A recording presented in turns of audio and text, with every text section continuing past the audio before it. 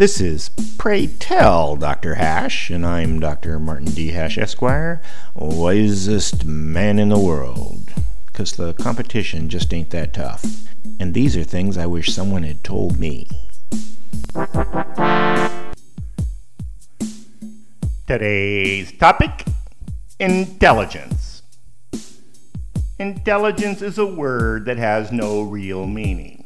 Or perhaps the old meaning has been lost to new priorities. Intelligence can't even be predicted accurately because intelligence is related to success in life, but success is never guaranteed. Also, since people respond to different stimuli, a person's innate intelligence may remain undeveloped.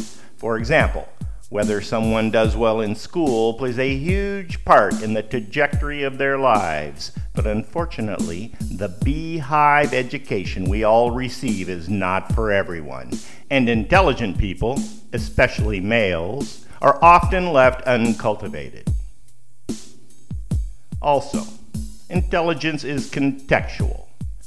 Traditionally, in the realms of industry, science, and business, IQ was an indicator of success. But in the world that's portrayed in the media, cars, sex, and image, then social awareness might be what's important.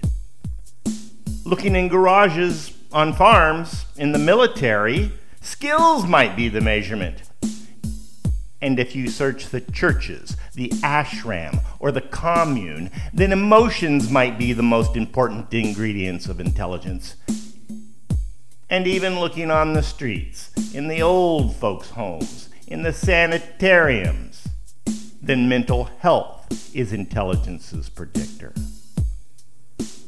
The truth is, you could easily be a smart, dumb person.